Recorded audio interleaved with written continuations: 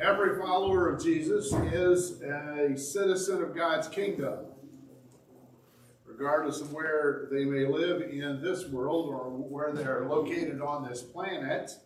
Every follower of Jesus is a citizen of God's kingdom, and our first loyalty is always belongs to King Jesus as citizens of God's kingdom. Everything else is secondary at best. And so we've been talking in this teaching series, we're discussing life in God's kingdom. Our Bible foundation for this discussion is in the 4th chapter of the letter that Paul wrote to the first century church in the city of Ephesus. Ephesus was a unique place. He spent more time in the city of Ephesus, the Apostle Paul did. He spent more time there than he did in any other place. There are some places that a month was a long time in some cities. Paul caused trouble wherever he went. Sometimes I think he did it on purpose, but he couldn't help himself.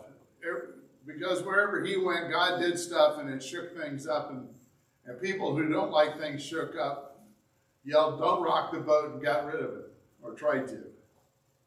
So we're in Ephesians chapter 4. This, like I said, this is a letter. So I like to think of when instead of chapters make us think like it's a book. You know, I remember growing up when you're a big kid when you get to start reading chapter books. Right? This is the 4th page of the letter, so it's a long letter, and we're on the 4th page, but it's not like a chapter book. So we're in Ephesians chapter 4. We're going to read verses 1 to 13, the first 2-3 paragraphs of this page from the letter. As a prisoner for the Lord, then, Paul is in prison. He wrote like 3 or 4 letters while he was in prison. Like I said, he was a troublemaker. As a prisoner for the Lord, I urge you to live a life worthy of the calling you have received. Be completely humble and gentle. Be patient, bearing with one another in love. Make every effort to keep the unity of the Spirit. Hang on to that line. Make every effort to keep the unity of the Spirit through the bond of peace. There is one body and one Spirit, just as you were called to one hope when you were called. One Lord, one faith, one baptism, one God and Father of all, who is over all and through all and in all. But to each of us, grace has been given as Christ apportioned it. This is why it says, when he ascended on high, he took many captives and gave gifts to his people. Now, what does he ascended mean? Except that he also descended to the lower earthly regions. He who descended is the very one who ascended higher than all the heavens in order to fill the whole universe. Just stop for a moment. In other words, Jesus went lower than anyone could possibly imagine going to go higher than anybody could possibly imagine going. So, because he descended and ascended, Christ himself gave the apostles, the prophets, the evangelists, the pastors and teachers to equip his people for works of service, so that the body of Christ may be built up until we all reach unity in the faith and in the knowledge of the Son of God. Okay, so hold on to that. That's the second phrase I want you to hang on to. The first one was, make sure to keep the unity of the Spirit. That was in the first paragraph. And now in this paragraph, he says that these folks, these pastors, teachers, prophets, evangelists, and so on, are given to us so that we will be built up until we all reach unity in the faith and become mature, attaining to the whole measure of the fullness of Christ. Now, I'm just going to plant a teaser here. Next week, we're going to talk about what in the world does that mean. Because earlier in the book, he talked about how God put all of his fullness in Jesus. And later in the book, he's going to talk about how the Holy Spirit needs to fill us. And here, we're supposed to grow up until we're full of the measure of Jesus. What in the world is he talking about? Come back next week. Either online or on site. Either way, you're not going to want to miss that. But since you're already here for today's message, let's dig into it. So the first thing Paul wants us to understand is that God and God alone creates the unity in the Spirit. He brings all kinds of people together into his kingdom family through Jesus' life, death, and resurrection, and his reign. Now, this is one of the things that I think most of us get wrong. I grew up in the church, so I've been around a long time, not as long as some. But I've been around longer than others. And I've been in the church since, like day 5, if I calculated correctly. No, I'm sorry.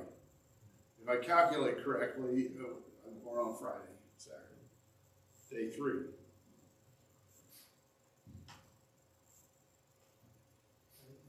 Preacher's kid. You don't get a break when you're a preacher's kid. Doors open, you're there. So, all right, so I was there. I've been in the church off and on ever since.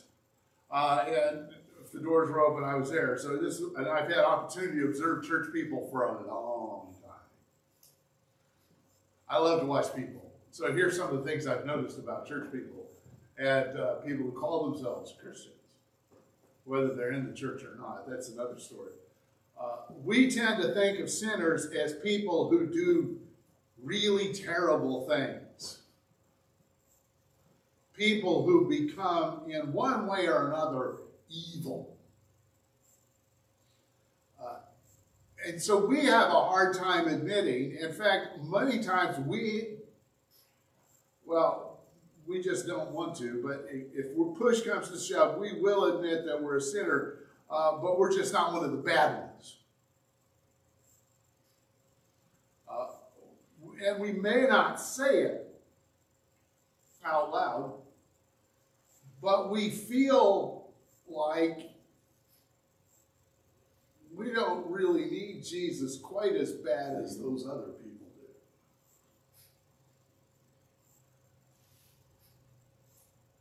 do. And I'm afraid to say that I know some, I've observed some, who feel like there's even a category that's beyond those people that need Jesus even worse than we do. And they think they're people that even Jesus can't help.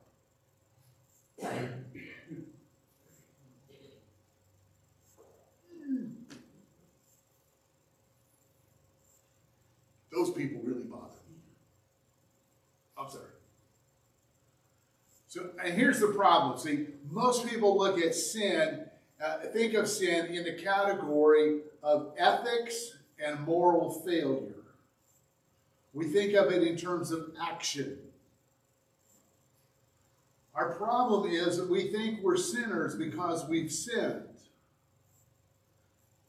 And to the extent that we've sinned, that's how bad a sinner we are. So if you haven't sinned a lot, then you're not a really bad sinner. But if you've sinned, if you've done a lot of sins, then you're a really bad sinner. Are you following me? Have I lost anyone?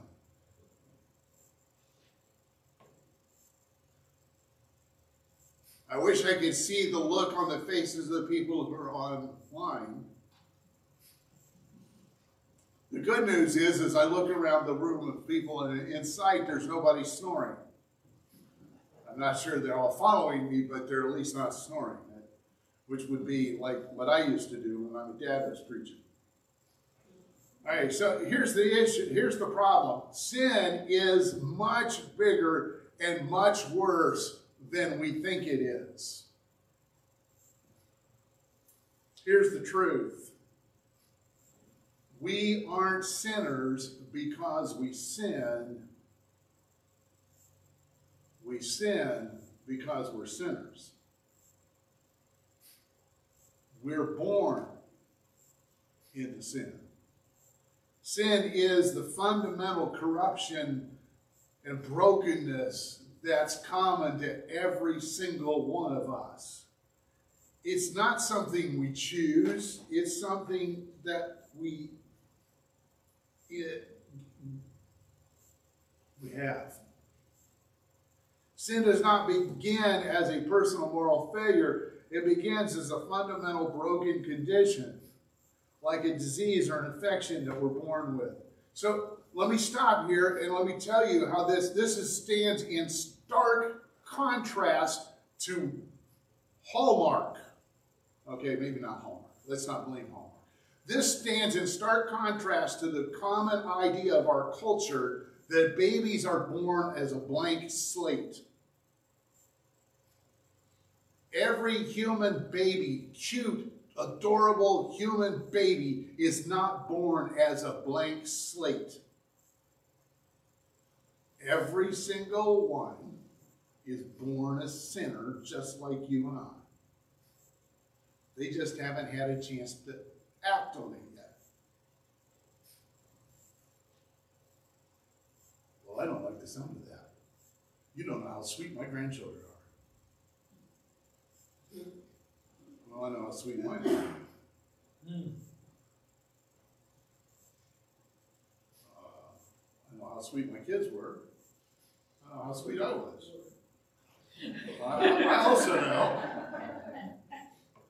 I also know that there are times that we're all much safer in society when children are the weak, little, helpless things that they are, because if their tempers were really embodied in a full-size human being, they could kill us, and they would.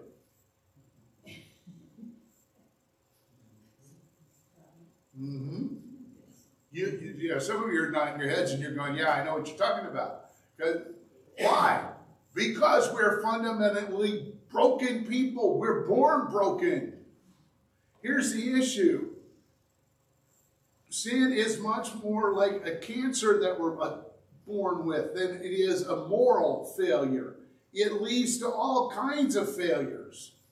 And no matter how much or how little we think we've sinned in terms of actual behavior, we all have the sickness in equal measure. And so when we stand shoulder to shoulder, there's not a single one of us who can look down on anybody else and say, I'm not as sick as you are.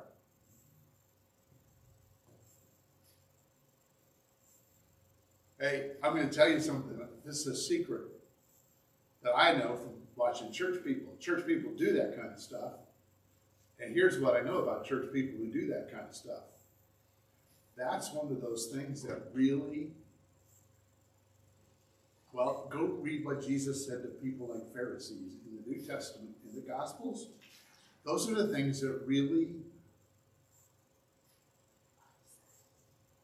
upset. That's a good word. Those are the things that really upset him, made him angry, made him say things that you thought, I can't imagine Jesus calling people names like that. Well, it's because they were standing there, even though their behavior seemed to be all right on the outside, on the inside, they were just as sick, in fact, sicker than everybody else.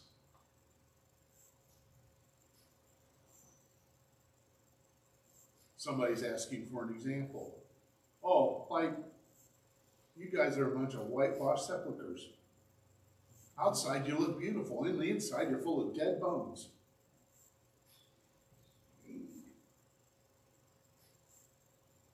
Ooh. How would you like to be called a pile of dead bones? I would love to be called skinny bones, but that's not what he was saying.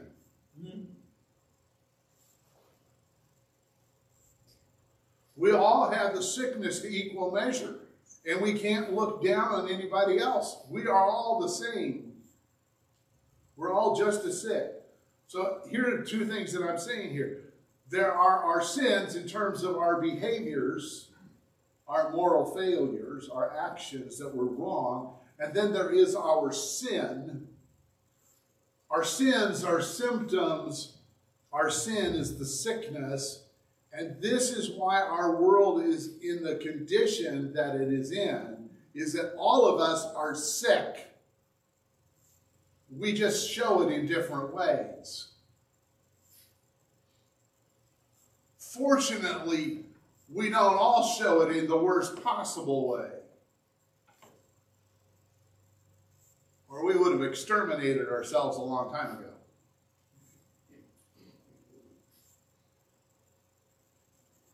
Amen. I think that's true. You know, come to think of it.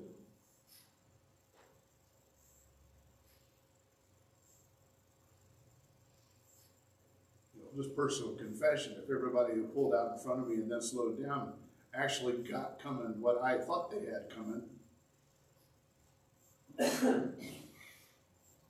there'd be a whole lot fewer people in this world.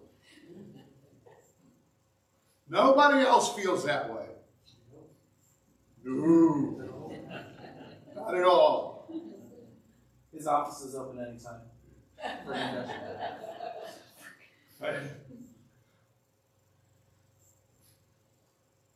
I'm better than I used to be.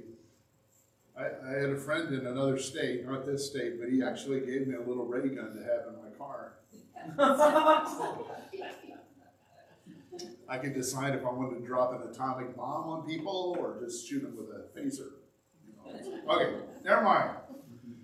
But that's why. Why would that even cross my mind? Because I'm sick.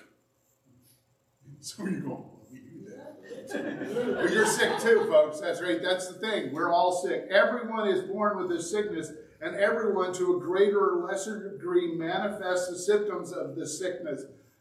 The primary presenting symptom is selfism. That's a word we make up. Okay? It's self-centeredness, self-absorption, self-gratification, selfishness. It shows up in 1,000 shades of self-harm, of ways that we hurt ourselves. But it doesn't stop there. It's not just things we do that hurt us. It's relational. Sin not only harms us, ourselves, but it always harms other people. Always harms other people. And it's always an act of rebellion against God. Ultimately, sin, that disease, and the actions, the symptoms of that disease mean detachment from ourselves, from each other, and from God. And that's why I want you to grab this, because this is important. That's why the opposite of sin is not good behavior.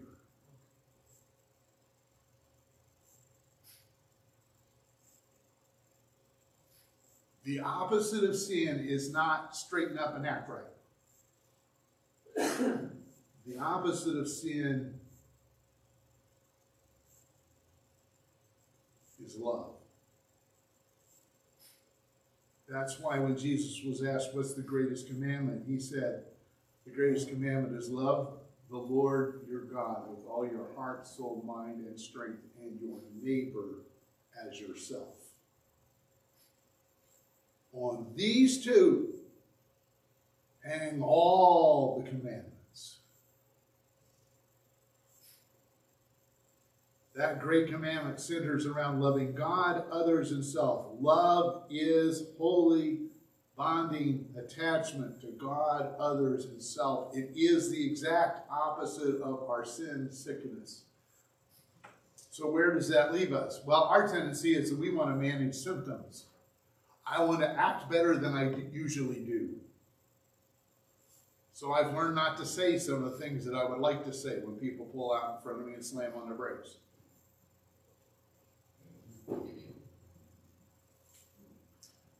I got a callus on my tongue, but I learned to manage that behavior. I no longer carry a little spray gun in my car, or any gun for that matter, just for those of you who may be wondering.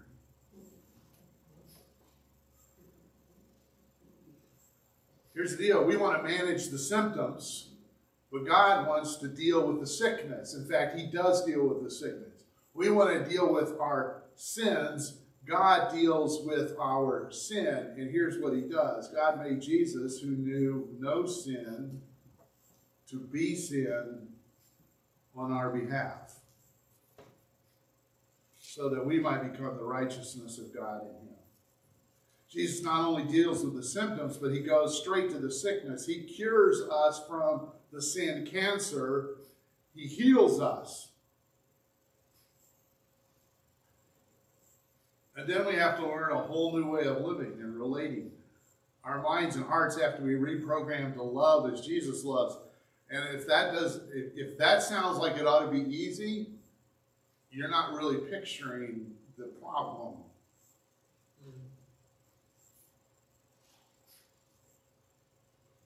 The problem is deeply ingrained into the way we think and act and talk. That's why we're called to a lifelong project that requires God's help of reprogramming our minds to think like him and to act like him and to love like him. Oh, good news. That was the first point. Point number 2, God tells us, Paul points out that we are responsible for maintaining the unity by resisting the drive to insist on uniformity, by resisting the drive to think that everybody needs to act like us and to think like us and to talk like us. Uniformity in God's kingdom family flows from the fact that all of us focus on Jesus because he's the one who heals us from our sin sickness, our sin cancer, and sets us free from our sin behaviors and teaches us how to love each other. He's the center. He's the focus. And Jesus gave us this really amazing strategy for how to recognize his followers. And it had nothing to do with a list of behaviors. It had nothing to do with a list of ancestry or language or political affiliations or you name it. This is what he says. A new command I give you. Some of you are halfway ahead of me. You know where I'm going, but it's what Jesus said. A new command I give you, love one another. As I have loved you, so you must love one another. By this, everyone will know that you are my disciples, if you love one another. And he points out that we have to love each other the way he loves us. Jesus is building a different kind of community in the world. It's a community founded in the fellowship of the Holy Spirit. And it's a group of people who are mysteriously caught up and lit up by the interrelationship of the Father, Son, and Holy Spirit. There's something about the love that's shared by the Trinity that's supposed to light us up and fill us up, and so that every one of us who is a citizen and a part of God's kingdom family begins to live and talk and act like them. One of my favorite authors, J.D. Wall, says the reputation of the church in the world will never rise above the quality of the relationships within it.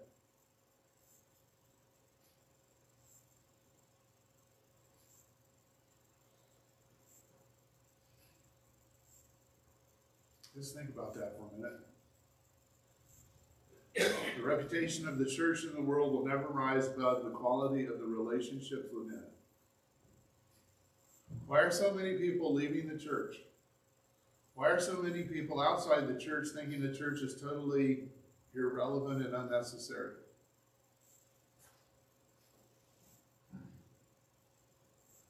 I'm going to read the sentence one more time. The reputation of the church in the world will never rise above the quality of the relationships within it. Jesus said, "By this everyone will know that you are my disciples, if you love one another." Folks, if you think that everybody who calls himself a Christian loves everybody else who loves, you're not paying attention.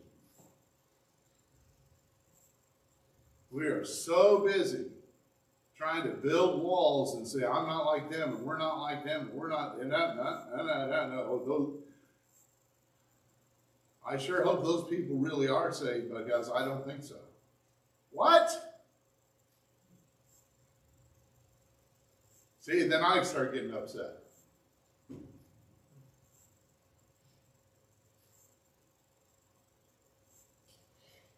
Jesus himself prayed. He asked God. He says, he prayed that all of them, all of his future disciples, that all of them would be one, Father, just as you are in me and I am in you. May they also be in us. Why would he do that? And he answered the question in prayer next day, so that the world will believe that you have sent me. Why are there so many people having a hard time believing that Jesus was sent by God? Probably because we don't love each other the way we're supposed to.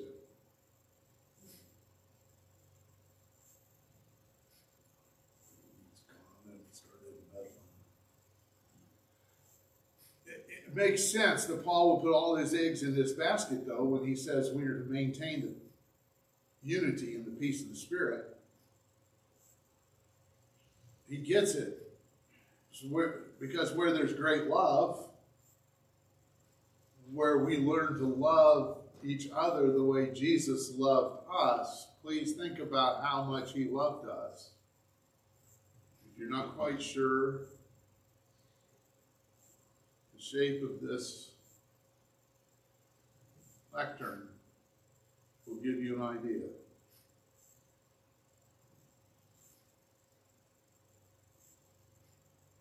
Where there's that kind of love that's shaped like a cross, miracles happen.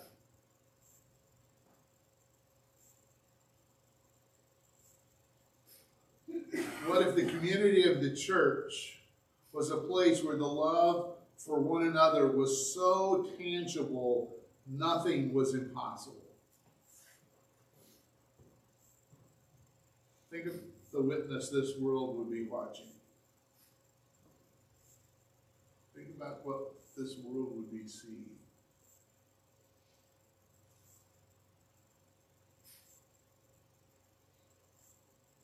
Okay, the apostles. Believe it or not, I'm going to tie all this together in a moment. The apostles, the prophets, the evangelists, the pastors and teachers are gifts from Jesus to his people, to prepare all the saints to serve people, all kinds of people, each other, and people even outside of the kingdom family, still outside but ready to come in, until we all experience unity, this unity that Jesus wants us to have. So here, let me do it. I'm going to do this fast because, well, if you want in-depth descriptions of each of these, we can do that another time. If a person serves as an apostle, they help God's people start new things. Apostles take the gospel, take the message of Jesus to new people in new places in new ways. And their responsibility is to help the rest of the kingdom family know how to do those new things. If you serve as a prophet, you help God's people grasp the deep truth about who God is and what he's doing. If you serve as an evangelist, you help God's people share the good news about Jesus and his kingdom.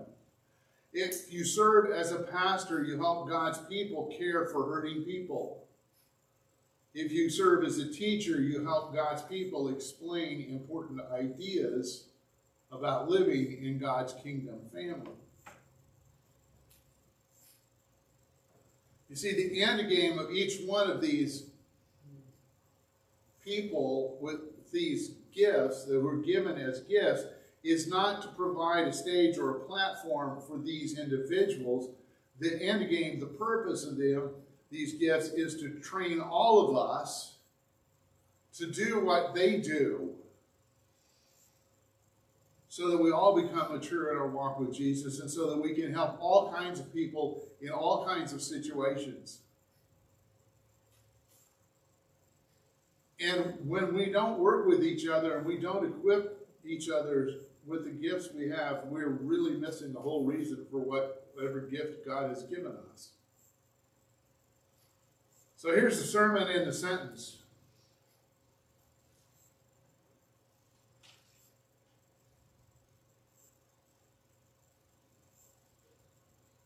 People loved by Jesus link arms and learn to love people as Jesus loves. Yeah. People loved by Jesus link arms and learn to love people as Jesus loves them.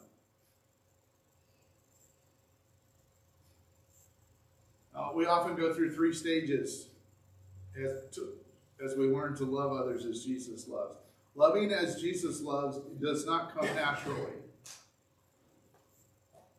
because we were born with this selfish, self-centered, self-absorbed sin sickness, and we were raised in the culture of that, and that's the way we think and act and talk and relate to people, and so it is completely unlike us to love people like Jesus does. So in the first stage, we love others for our own sake. We want to obey Jesus, and so we do our best to love other people because we know that he knows what's best for us, and besides, who wants to make Jesus mad? Not me. I want to be on his good side. So I'm going to love as many people as I possibly can. And then I run into people that I can't. Uh-oh. So the first stage is kind of like we try to hang on to it by ourselves, for ourselves. The second stage, we learn to love others for their sake. We're trying to do something good for them. Although we tend to love the lovable, we have more problems with the unlovable folks. And, you know, Jesus loves the unlovables. I know, because I are one. As much as I would like to think that I'm not. The final stage, the third stage, is that by the grace and mercy of God alone, we come to the place where we learn to love others for Jesus' sake. To love another person for Jesus' sake means to love them with the very same love that Jesus has loved us with. In this sense, it is impossible to love another person apart from the Holy Spirit. Can't do it. In fact, that's the primary ministry and mission of the Holy Spirit, to inhabit our lives and to fill us so that we begin to love others as Jesus has loved us. This is the sum total of God's will for us. In fact, that is the sum total of the 2 great commandments and of Jesus' description of how we will be known as his disciples, where he wants us to love others as Jesus has loved us. People loved by Jesus link arms and learn to love people as Jesus loves them. I want you to imagine with me for a moment If you need to close your eyes and use your imagination, feel free to do that. It's all right. I'm not going to do anything tricky.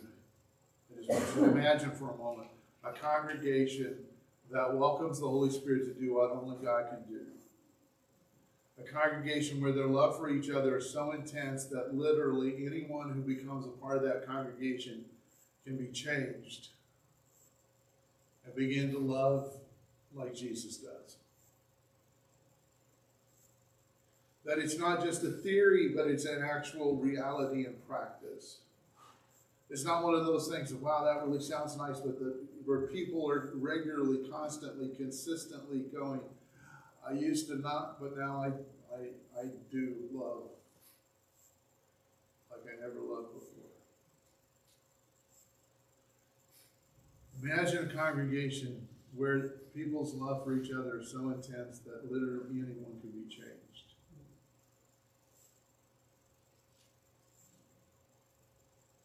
Would you want to join that congregation? Would you invite other people to join you in experiencing Jesus' love in that congregation?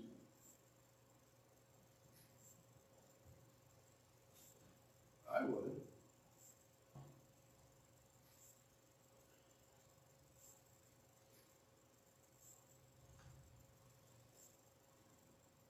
Do you imagine this congregation where there's so much love that anything can happen and anybody's life can be changed and anyone can be transformed?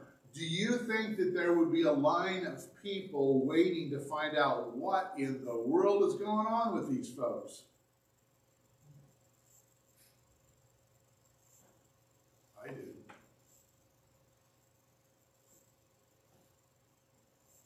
It's what happened when Jesus walked this earth.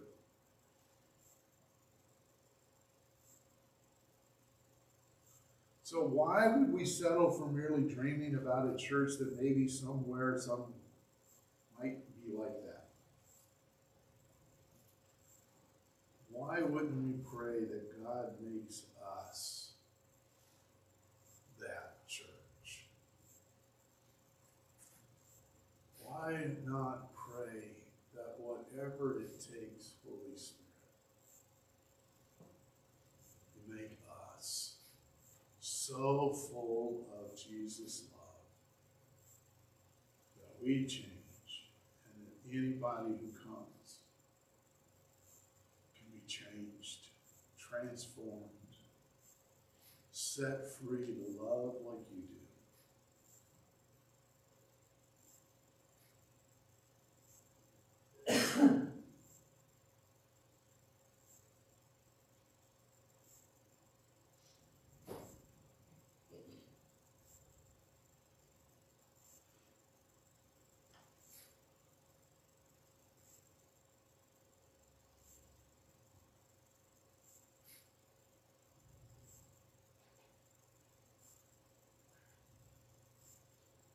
I'm going to pray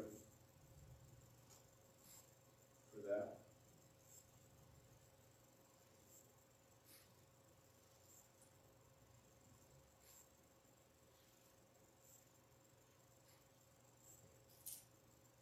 And I'm going to invite you, if you would like to see that, you want that to happen in you and in us, feel free to stand right where you are. Just saying, Jesus, I want this. I want to be a church, be a part of a church where your love is so tangible and real. People are changed, where I'm changed.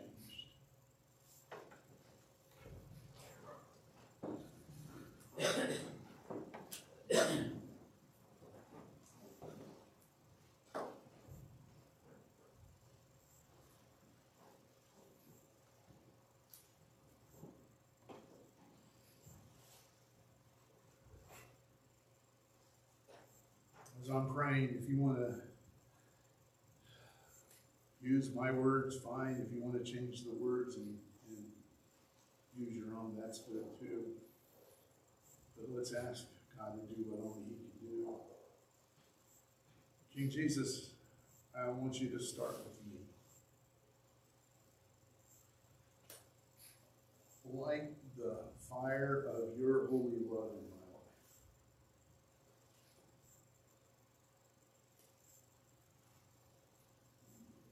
I know it will be being refined, changed by that fire.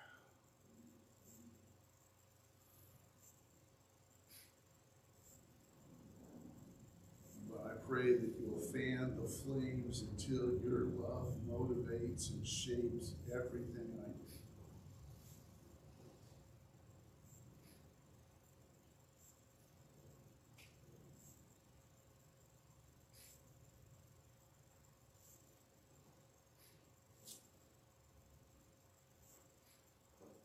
Holy Spirit, we welcome you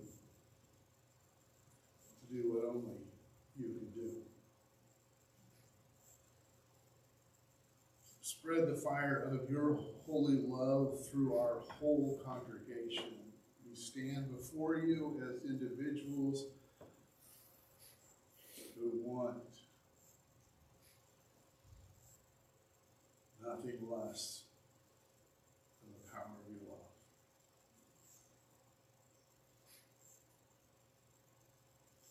Make the blaze of your love in us a demonstration of your glory.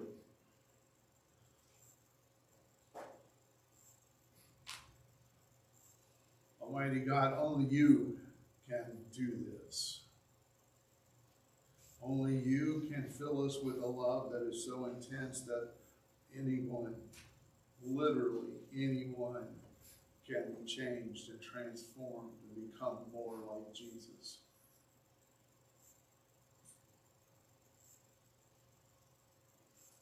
But I'm ready. Again, I ask you to begin with me. We're ready. Include us. Include all of us. Come, Holy Spirit, and teach us to love each other and everyone else as Jesus has loved us.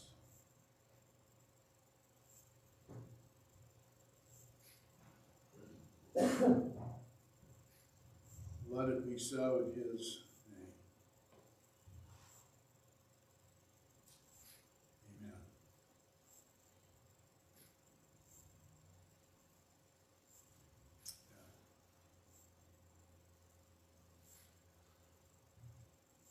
Well,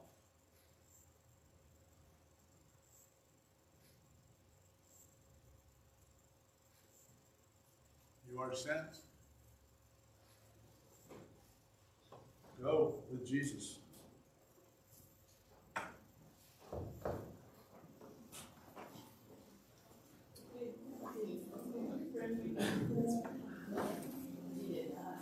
I like it. It really